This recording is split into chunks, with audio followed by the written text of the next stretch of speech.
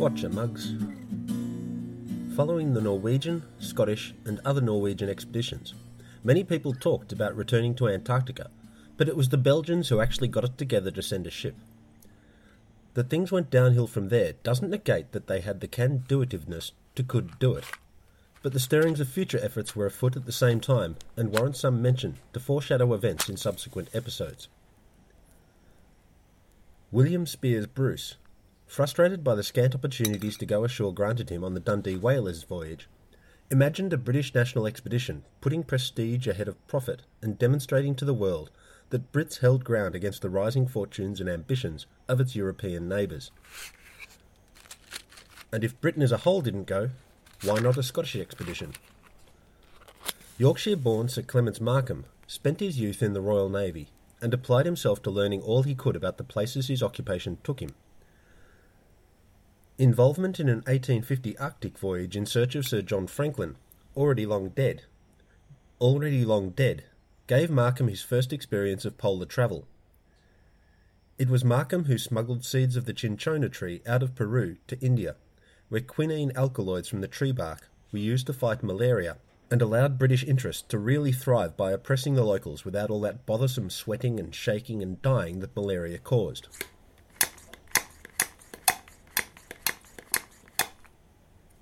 It was another voyage to the Arctic in 1877, undertaken without official naval consent, that forced Markham to resign his commission.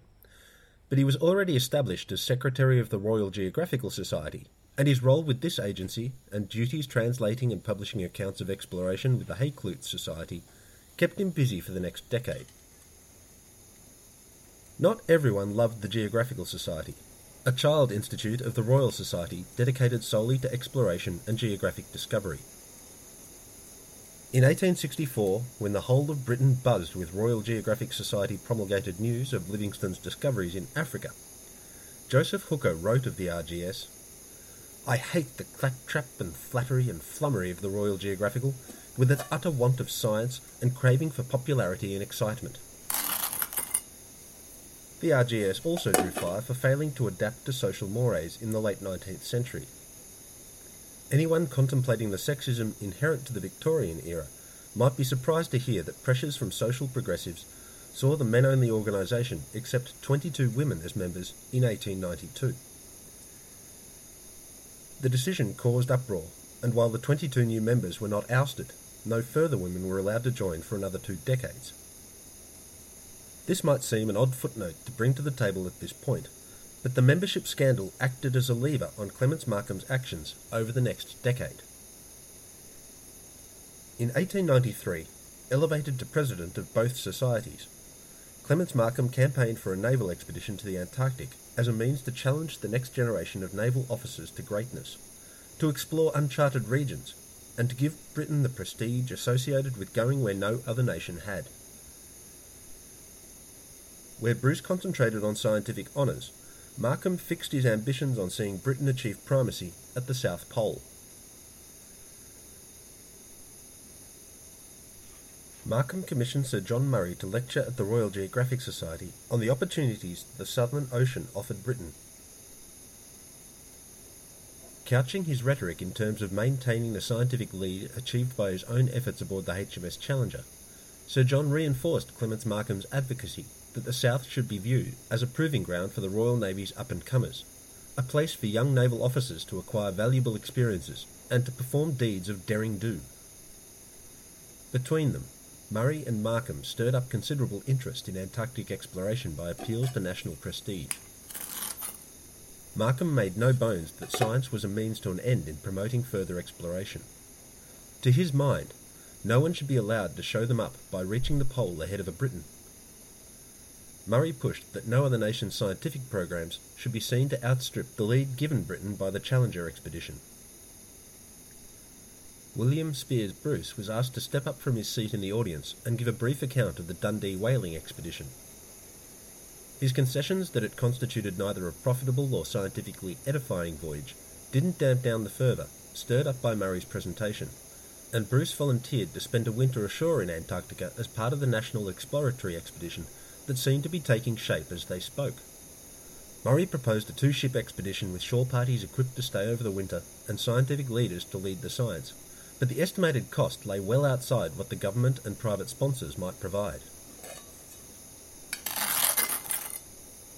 Getting a room full of geography enthusiasts enthusiastic about a geographic expedition is a different matter to getting a government to pay for that expedition. With the British Empire approaching its bloated maxima, officials could see little mileage in extending the pink across further expanses of the globe if there was no immediately obvious payoff in resources or labour. Prestige be damned. The British Colonial Office expressed some interest in the claims to fishing rights off the Antarctic Peninsula made by Argentinian fishers, but that interest lapsed when the Argentine government expressed no interest in following up on the matter.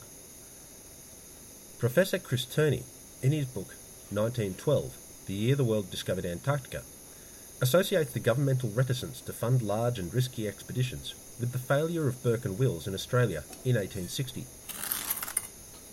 Robert O'Hara Burke and William John Wills, at the behest of the Royal Society of Victoria, set out from Melbourne to traverse the continent from south to north.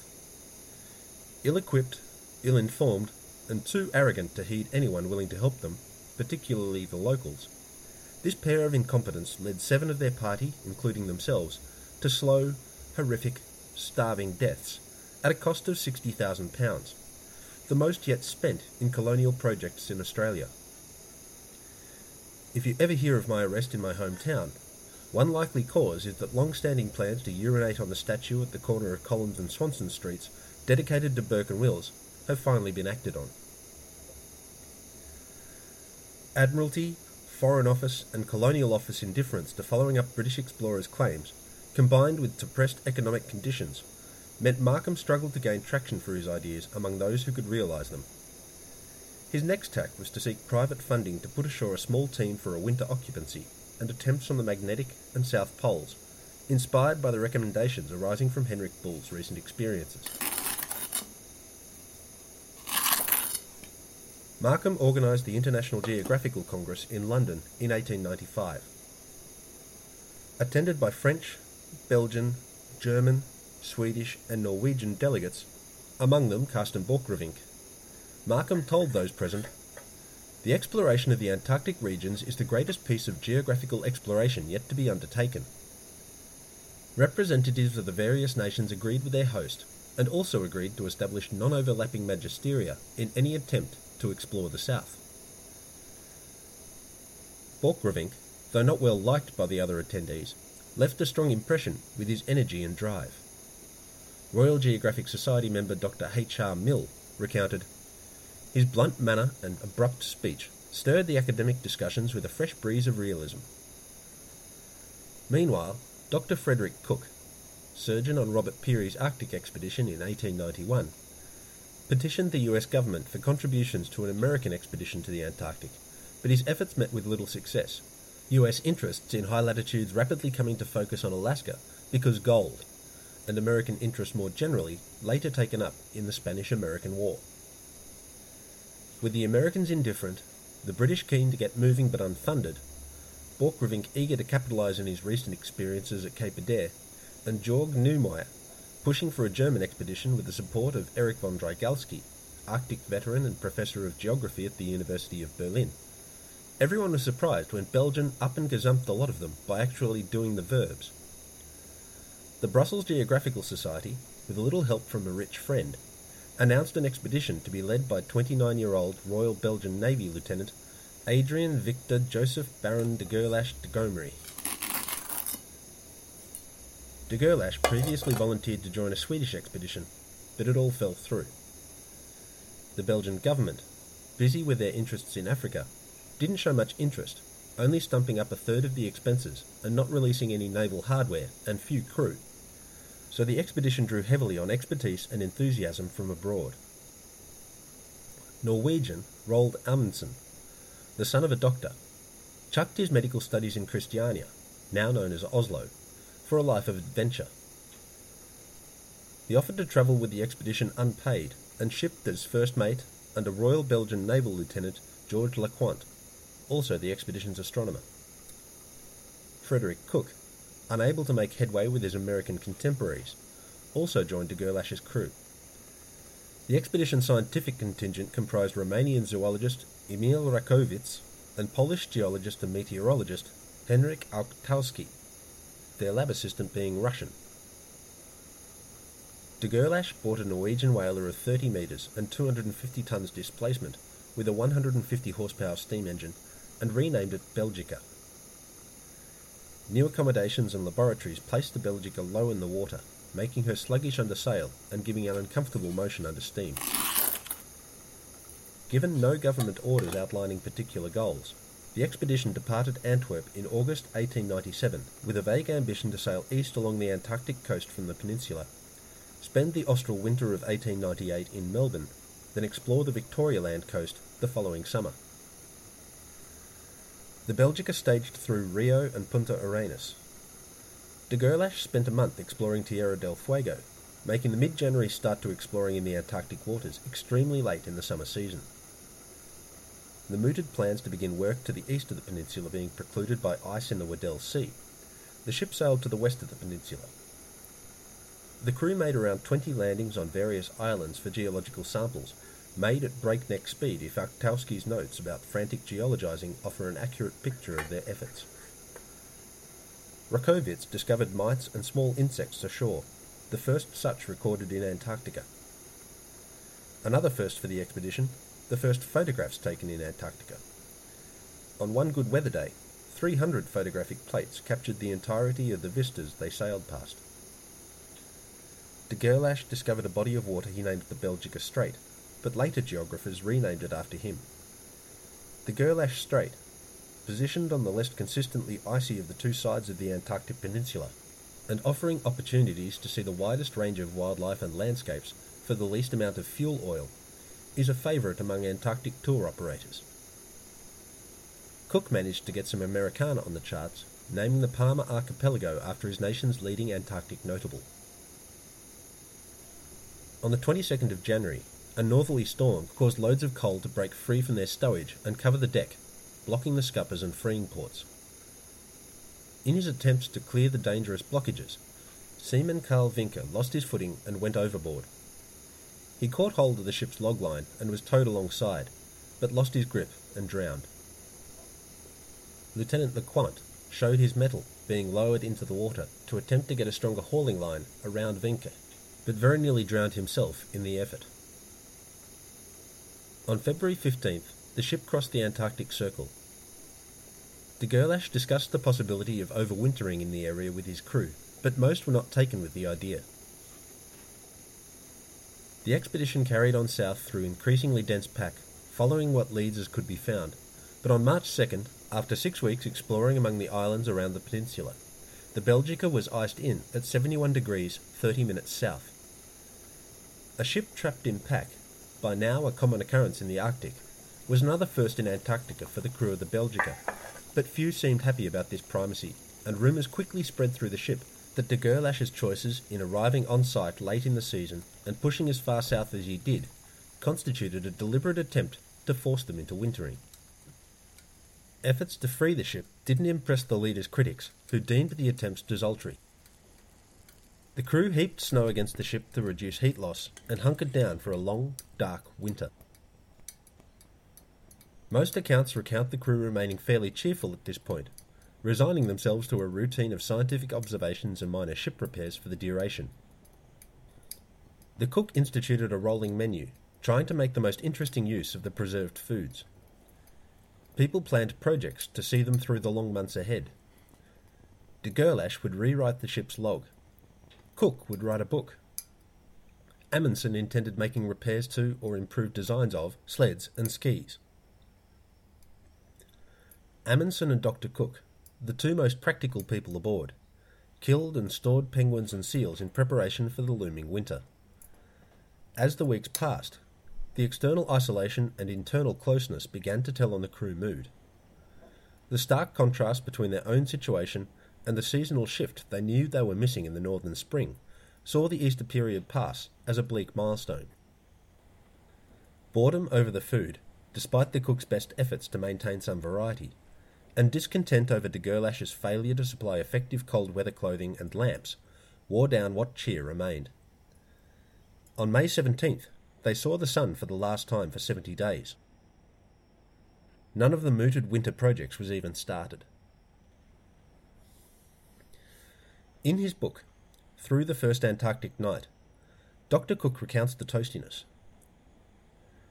The regular routine of our work is tiresome in the extreme, not because it is difficult of execution or requires great physical exertion, but because of its monotony. Day after day, week after week, and month after month, we rise at the same hour, eat the same things, talk on the same subjects, make a pretense of doing the same work, and look upon the same icy wilderness. We try hard to introduce new topics for thought and new concoctions for the weary stomach. We strain the truth to introduce stories of home and flowery future prospects, hoping to infuse a new cheer, but it all fails miserably. We are under the spell of the black Antarctic night, and, like the world which darkens, we are cold, cheerless, and inactive. We have aged 10 years in 30 days. Lethargy, depressed appetite, and poor concentration, classic signs of toastiness, coincided with the last sunrise. Several of the crew felt an additional layer of isolation in that the mixed bag of nationalities meant the ship boasted no common language.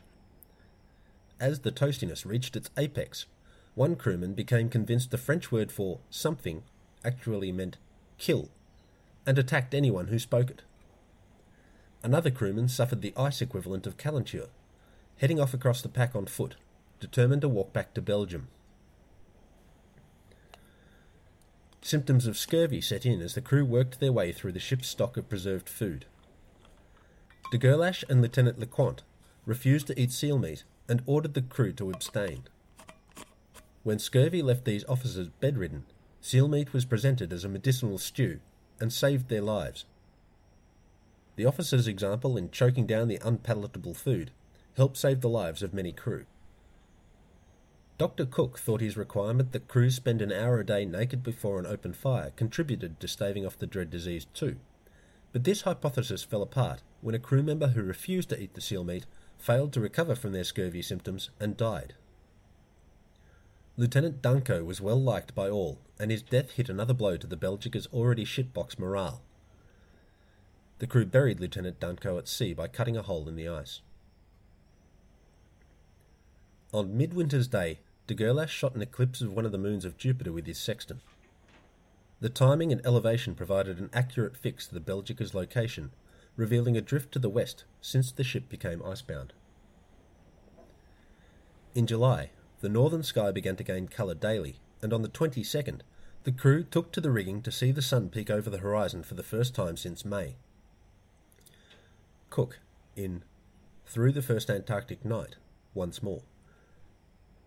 Precisely at 12 o'clock, a fiery cloud separated, disclosing a bit of the upper rim of the sun. For several minutes my companions did not speak. We could not, at that time, have found words with which to express the buoyant feeling of relief and the emotion of new life which was sent coursing through our arteries by the hammer-like beat of our enfeebled hearts. A few minutes after 12 the light was extinguished. A smoky veil of violet was drawn over the dim outline of the ice, and quickly the stars again twinkled in the Gobelin blue of the sky.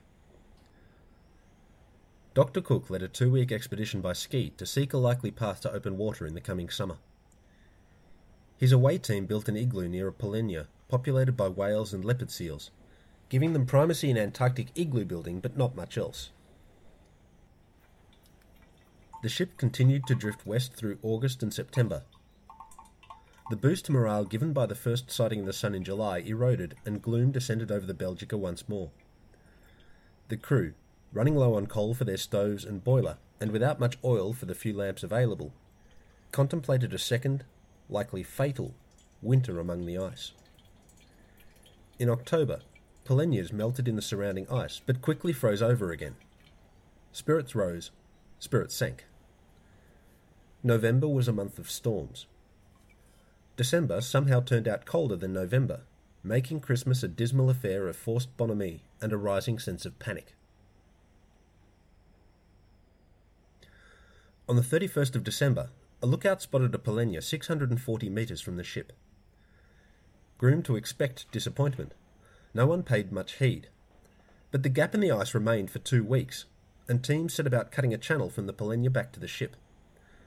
Dr. Cook held that any crack in the sea ice likely to offer a route to open water would necessarily join the weak point the existing gap offered. A month of explosives work and frantic soaring saw the crew-made channel reach to within 30 metres of the Belgica, but then the wind changed. The hard-won opening closed. De Gerlache became despondent, began rationing the remaining food, and spoke of abandoning the ship. But in mid-February, a strong swell forced the gap open once more. The ship got up steam and made headway for the first time in a year, but reaching the Polenya still left the Belgica several kilometres shy of open water. Cook's prediction about cracks found vindication in mid-March, when the Belgica left its icy prison after 13 months and 17 degrees of westward drift. De Gerlache immediately set course for Belgium, but the long dark winter of uncertainty and paranoid recriminations left deep mental scars on many of the crew. Tollefsen recovered from the brink of madness on the voyage home to Norway with Amundsen aboard a mail steamer, but another Norwegian crewman, Knutsen, died shortly after reaching home. The Belgica reached Antwerp on 15th of November 1899. The Belgica demonstrated humans could survive the Antarctic winter, and the scientific findings of the voyage were published in a 10-volume series. The geological samples and bathymetry measurements demonstrated the Antarctic Peninsula constituted an extension of the Andes mountain range, though via the Scotia Arc rather than the Drake Passage, as might seem the obvious path. This geological revelation later played an important role in unravelling the mystery eventually explained by Alfred Wegener's theory of plate tectonics. The meteorological series gave the world the first measurements at such a high latitude through the southern winter, the lowest temperature reaching the realm where centigrade and Fahrenheit begin to converge, the record being negative 42 degrees centigrade, which is negative 45 degrees Fahrenheit. On his return to the USA, Dr. Cook advocated vigorously for red-blooded men to head south to take advantage of the penguin and seal meat as a means to establish a fur trade equivalent to that operating in the Arctic. Translocation of polar bears and other northern species targeted by furriers would provide the take in this thoroughly stupid proposal. I say stupid because Cook failed to realise the ease with which he and Amundsen stocked the Belgica was a direct result of the absence of terrestrial predators in the south. Bringing bears and foxes to Antarctica would see them thrive on the seals and penguins, but this would mean fewer seals and penguins available for furriers to survive on. Unless the selective pressure put on the local inhabitants brought about generations of neophobic seals and penguins very, very quickly, it's likely such introductions would have led to extinctions, after which no large animals could exist on Antarctic shores. Cook recognised that ownership would, under his proposed furry endeavours, become a critical point. With no claims beyond those by explorers, Antarctica didn't belong to anyone. Without clear ownership, potential investors in a project might balk. The thought of their capital being lost as more efficient or zealous projects usurped or thwarted their own, made such southern projects unpalatable. Cook argued that occupation provided the clearest case for ownership, and pressed the USA to reinforce whatever historical claims it could, and to set forth new projects under a government banner to establish the occupation ownership double stroke. Frederick Cook would later claim to be the first to climb Mount McKinley, and contested against his former Arctic companion Robert Peary to claim primacy at the North Pole. Later examinations of his records indicate he falsified material to support both claims. In 1923, Dr. Cook received a 6-year prison sentence for mail fraud, and he died in 1940. Amundsen wrote of him, "He was the one man of unfaltering courage, unfailing hope, endless cheerfulness and unwearied kindness." As Ice Coffee recounts increasingly well-documented expeditions, I'll discuss several characters featuring Cook's apparent dichotomy of someone excelling in trying times and being a bit of an asshat in their non-trying life. I think we already saw hints of this pattern in Benjamin Morel, and, much as I respect him, I see it in spades in Sir Ernest Shackleton. I'll finish up my contribution to episode 23 with some notes about falsifying logbooks, as Frederick Cook did in his attempts to stamp his name on geographic milestones. Navigating today is child's play, but in order to know where you were and where you were going even 20 years ago, you really needed some skills and a lot of preliminary information. And this is still true of any mariner or aviator who wants redundancy in their spatial awareness, with GPS still considered an auxiliary system by governing bodies overseeing safety at sea and in the air. Navigators use dead reckoning, a regularly updated record of speeds and headings mapped against wind and current speeds and directions to make an approximation of position relative to a starting point. This system can come afoul through several factors arising from imprecise measurement of any variable or unexpectedly strong winds or currents acting in unexpected directions. Sextants allow navigators to make corrections to a position derived from dead reckoning by taking measurements of the sun or a star relative to the horizon and comparing phenomena of a known time of observation at Greenwich against their local time of observation, such as local midday or an occultation or eclipse of a solar body. The measurements provide numbers that navigators feed into equations that provide the correction, but it's not a quick and simple process, and in the days before pocket calculators, required a lot of reference to log tables to do the hard yards we now take for granted as requiring only the press of a few buttons. An expedition log provides not only the sequence of positions an expedition claims to have visited, but also the measurements and calculations used to determine those positions. In order to fake an expedition route, the fraudulent navigator must provide the same wealth of information. This requires they back-calculate from a latitude and longitude to the sextant shot, and add their own fake dead reckoning calculations for each leg of the journey. Compound all the sources for error there, and you'll start to figure that it's easier just to go and do the things you want to claim you did than it is to fake it effectively. At the time Dr. Cook chose to fake his accounts, any navigator worth their salt could, given time, weed out the inconsistencies. These might not provide conclusive evidence of perfidy, perhaps only representing crappy navigating, but the worse the discrepancies between what's claimed and what's demonstrated as occurring in the log, the less credibility the claimant receives. If you want to hear a grim account of a sailor sending themselves insane trying to track their actual path in one logbook and fake a record-breaking round-the-world solo voyage in another, Donald Crowhurst's experiences aboard the Tynemouth Electron is the story to chase up. The topic of fake navigation, while of interest in light of Frederick Cook's post-Antarctic endeavours, will become very important in later episodes. Episode 23 is rounded out by part of an interview I conducted with Peter Cleary in 2005. Peter taught me a lot of what I know about how not to die in Antarctica and oversaw diving operations at Cape Adare, among his many other duties at Scott Base, during my time there. He drove dog teams during several of his early Antarctic forays and is the only person of my direct acquaintance with that experience.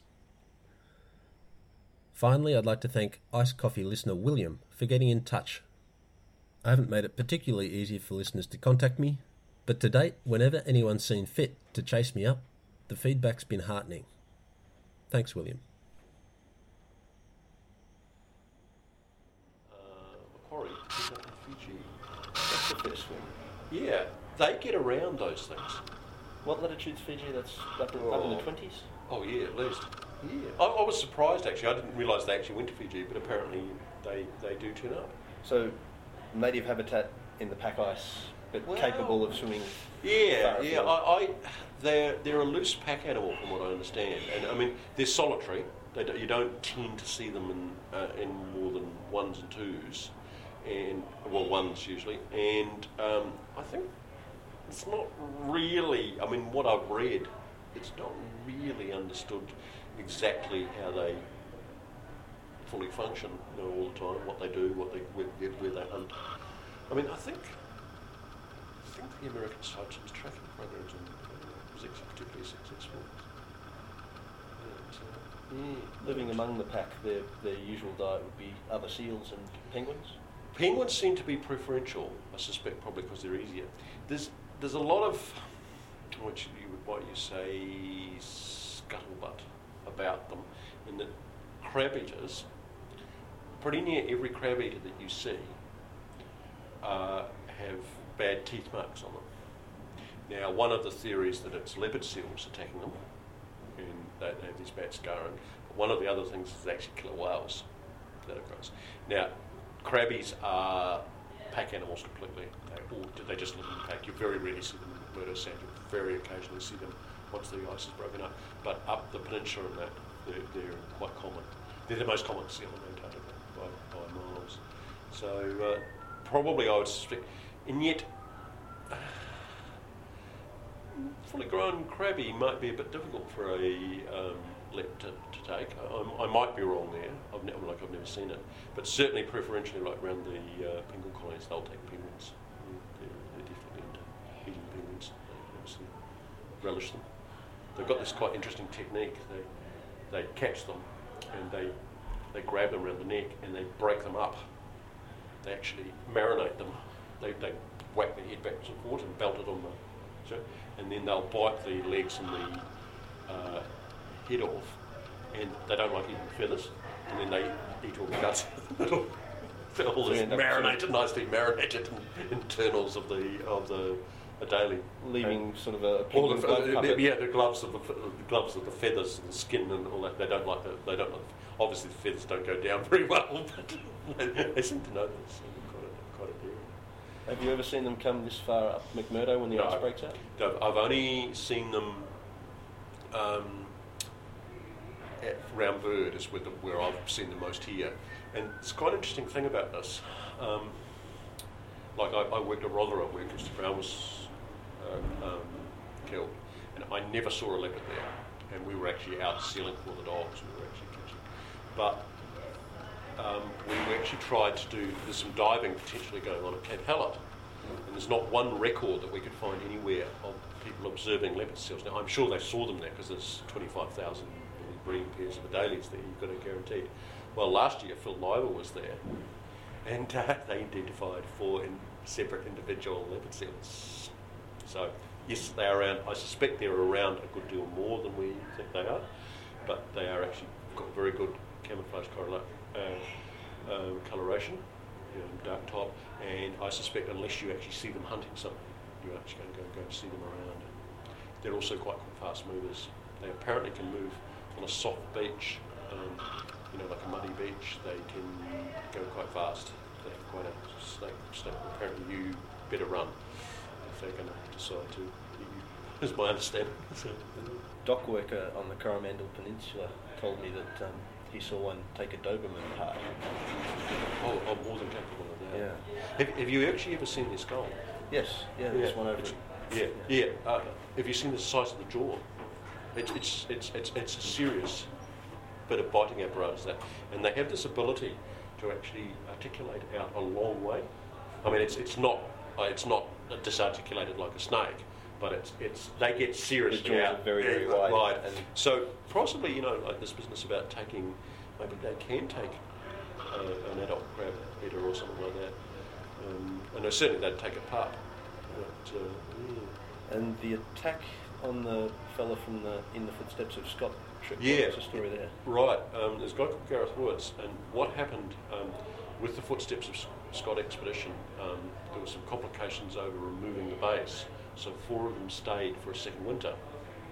And the sea ice, now, I'm sorry, I can't remember the exact date, it was around about midwinter, and the ice had gone out and it had refrozen, and it was at the point where it was obviously, you've got to realise it's dark. Okay, they were going out fairly tentatively towards an accessible island on the sea ice, but the sea ice of course had no snow on it at the stage because it was very new sea ice, and the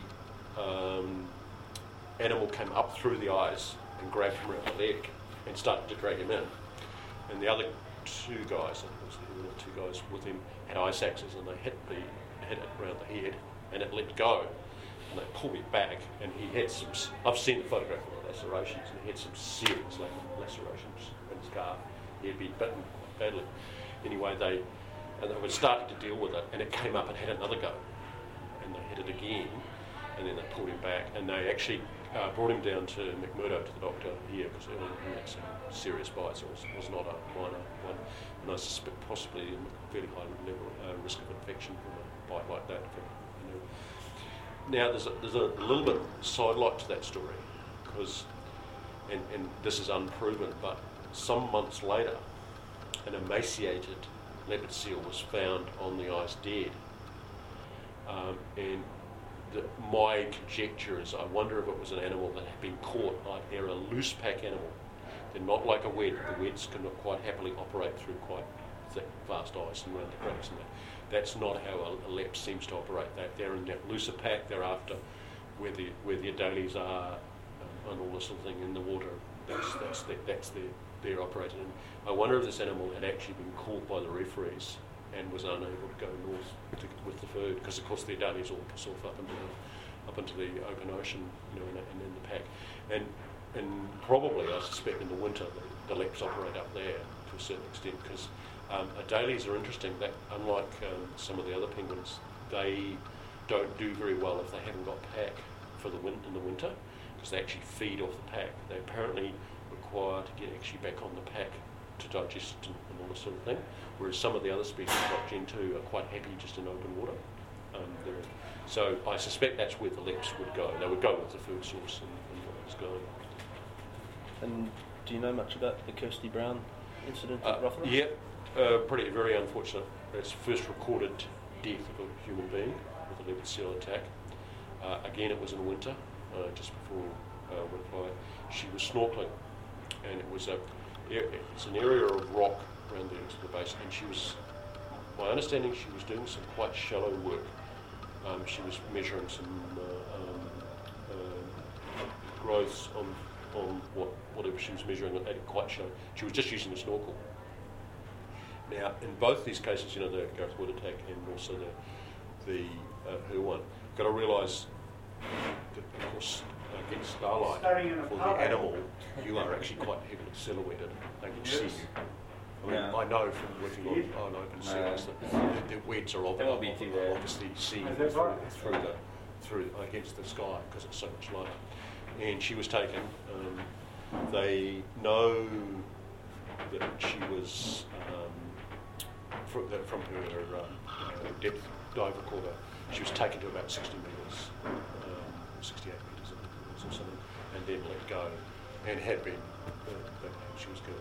And there was some guys on the boats. They were very quick. Got her instantly. Got her instantly.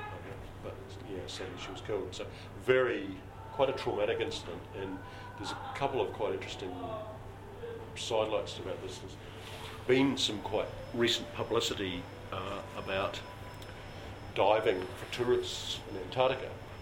And one of the publicity pushes that was in a very prominent American dive magazine was some photographs of people patting leopard seals underwater as divers, and in one case actually having their arm around one. Now, it's an interesting you've met, Rob Roberts. Well, Rob made the comment that he'd seen this article. Our rules are the same as the US are. Basically, if you see leopard seals around, you get out of the water. And that's it. Of course, whether you will see them is another issue. But he's just wondered whether we were just being a little bit too precious as national programs, whether it was, and then lo and behold, about a month later, there was this accident. So it's certainly, with some of the correspondence that's been around the national communities, is caused a bit of worry. Rob is a very good person to speak to about leopards because he actually worked in amongst them at Palma, and he's obviously got far more coming up. I've got some minor observational things, but he's actually dived amongst them, and he can explain some of the background of some of the working. I think the behaviour is not always aggressive. There is occasions when they aren't. Probably they're quite happy they're fed. They're not particularly interested in you, and I'd suspect probably they wouldn't stalk a diver preferentially. But if everything else is short, well, they'll take what's going. I would suspect. So. And do you suspect that the divers on the cruise boats are acclimatising them to human presence, perhaps? I don't know. It's a possibility. Or there is, of course, more leopards up that northern part of the peninsula that they're operating. And I just wonder if they're being a bit blasé about them and whether they should treat them with a good deal of caution. They're a top-line predator. You've got to accept that fact, and just behave accordingly around them. And, some people possibly would quite like going diving with killer whales, but maybe that may be something that you would need to think about a little bit too. And you mentioned before getting Weddell seals for the dogs. You were one of New Zealand's last dog handlers? Not. I was dog handler here in 78, 79, and the dogs were moved in 86, so I was sort of in the last decade of it. But I also worked at Rover as a dog handler in the early 80s, 83 and 84, so I had about 3 seasons handling dogs in Antarctica. It was a great job. Were you sad to see them go? Yeah, in many ways. I mean, I understand some of the implications for it. We were taking about 50 seals a year here for feeding the dogs, and we primarily in summer they were living off scraps from Scott Base and McMurdo. The seal was for winter feed because they do require. I mean, they're living in conditions down to -15. They require very good. And it's also very, very good high value food. So it was a really good food source for them. We used to vary the fat content that we would feed the dogs depending on how cold it was, etc. But I understand, there's some implications. We were preferentially taking males from the Weddell population. Of course, Weddell population is territorial, so you're probably having some effect on the sex ratio of the population. I think on this side it's about 900 individuals on this side, but there's more on the other side. And there is some interchange and movement, but they tend to be fairly territorial. When I was working at Rongoa, where we also took seal, we were actually primarily, not exclusively, but primarily tackling crab eaters. Now there's a lot more crab eaters, and they're also highly mobile. So it was a somewhat different situation. But there's similar issues. I mean, whether it's the dogs in either case were essential to the operation of the base. They were historical and longer, but they were good fun, and they definitely had some. They were the only inmates here that were always pleased to see you, unlike some of the other people that you were wintering with, and they were very good exercise for everybody. Those that wanted to go out with them and that sort of thing, and often very hard work. I suspect I really didn't feel that I became a really competent dog handler until I'd been at it for about 3 years. It's not something that you get on and turn the key and drive. There's quite a lot of psychology involved, both of you and the dogs, and learning experience on both sides. In some ways, I feel that the dogs trained you rather than you trained the dogs. Actually, there was some quite interesting elements to the whole thing. But no, it was great. I mean, you didn't realise it at the time, but it was the end of an era in many ways. In Antarctica, they have their uses, crevasse terrain.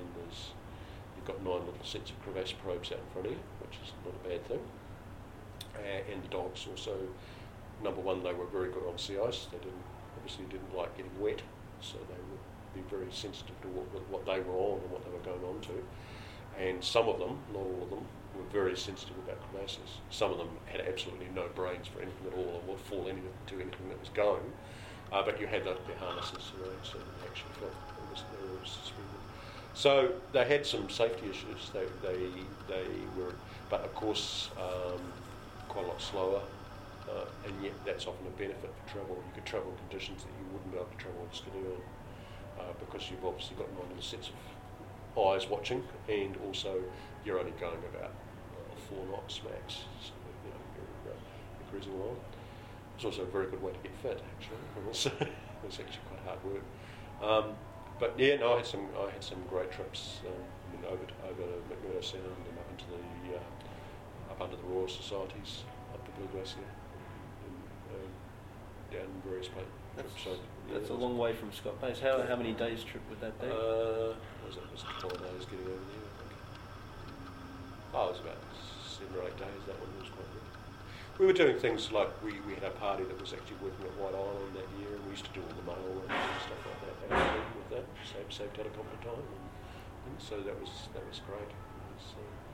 But working on the peninsula with the dogs was quite a bit different because the climate there is quite a bit wetter, and in some ways quite a lot harder. I think that's Rothera, where I was, is 10 degrees further north, it's 68 degrees as opposed to 77 here. So it was a lot wetter snow, a lot more burial snow, and in some ways a lot harder on the dogs. But that was a good learning experience. Were there particular favourites that get lead, or were there particularly strong dogs for leading teams? Well, you actually choose your leader, and it's an element of what you inherit with the team. And the leader's got to have a couple of things. They've got to like being in front. That's the thing. And that's not necessarily the dominant male. They've got to have the feeling that they're not nervous being out in front.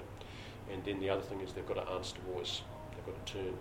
And the way it really works is your leader and your first pair is where the real steering comes. And what you do with them is you work them as a threesome on a very light, small sledge, and keep working with them all the time so that they answer to voice. The other thing that they must not do, and this is where all the trouble starts, they must not stop and come back towards the other dogs, even if they want to have a fight. They need to be, and provided they stay up and keep all your remaining pairs are where all the power is. That's where they're the grunt animals.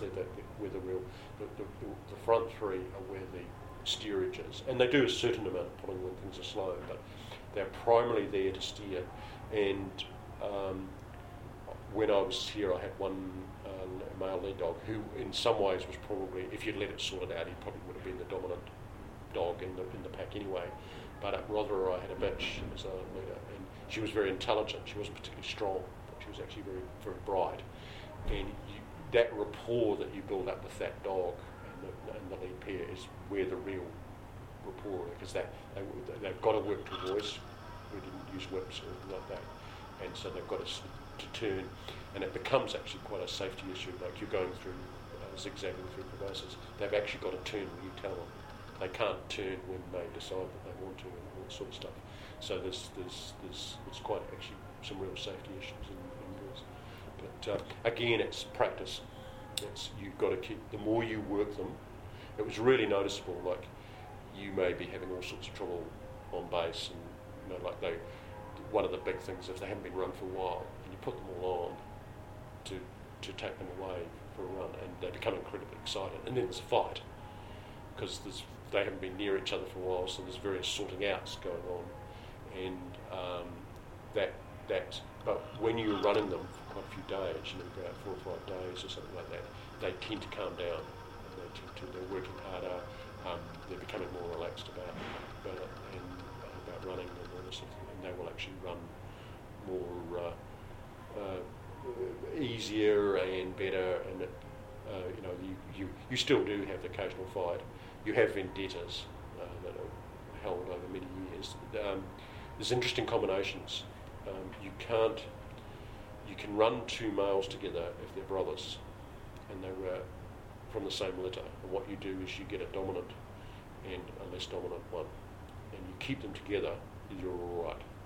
Because what will happen is the dominant dog will beat up the other one every now and again, but usually not very badly, but will just maintain that dominance, and they will be perfectly happy as a pair.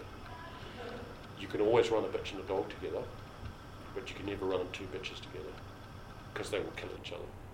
And the only time I ever had to put dogs down was when 2 bitches had a fight. It happened on 2 occasions, and they were often long-term vendettas, where 2 bitches would gang up, would just take every opportunity to get at each other.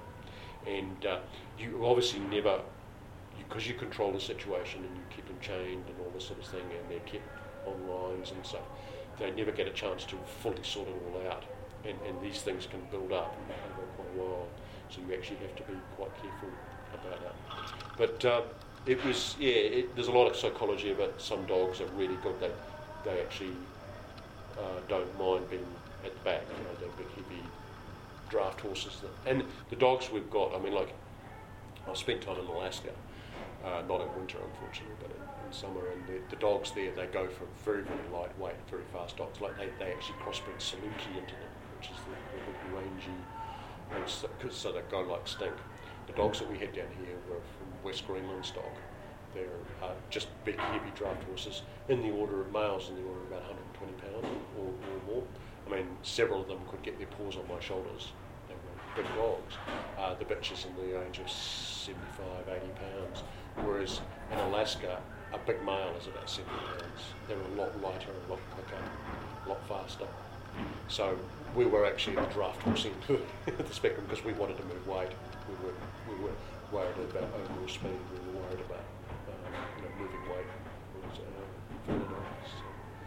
Have the breeders kept in touch at all, or are you still right? And the dogs that came out of New Zealand.